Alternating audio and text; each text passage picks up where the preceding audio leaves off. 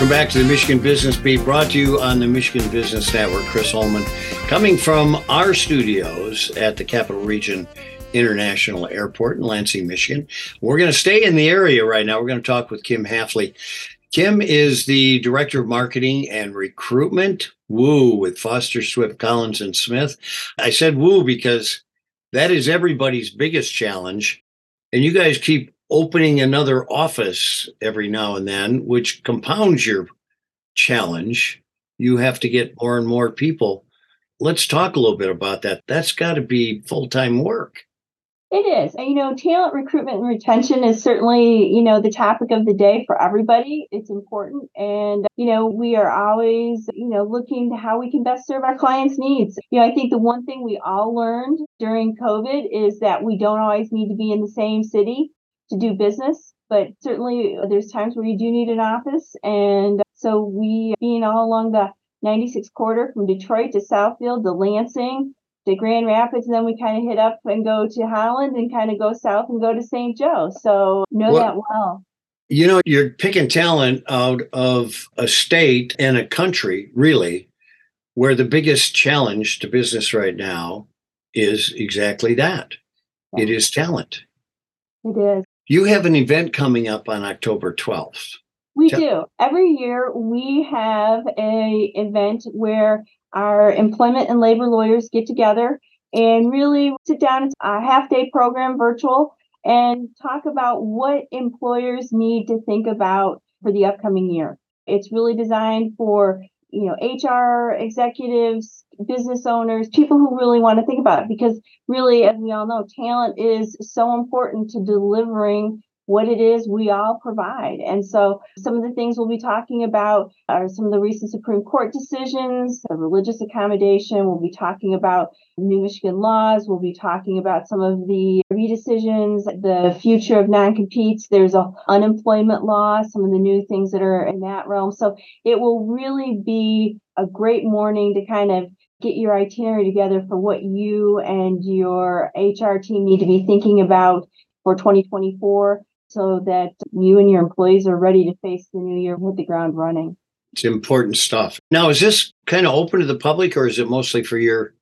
It is. Obviously, we gear it for our clients, but this is for our clients and friends. There's a lot of information out there. And I think one of the things is our attorneys are a great group of educators. I know that's something that's near and dear to your heart, Chris. And So I think really we all do better if we're educated. And so therefore, all of our webinars that we host are geared for the general public as well. And to make the case too, that this is general information. If you're going to act on a lot of these things, you still need to get the counsel of your attorney, be it a Foster Swift attorney, whoever, because every situation is different. And don't think you've totally figured it out because of this. Right, exactly. So we want to make sure people are aware of that. All right, so let's talk a little bit about AI, because I strongly think my employees are trying to replace me. I think that's true everywhere.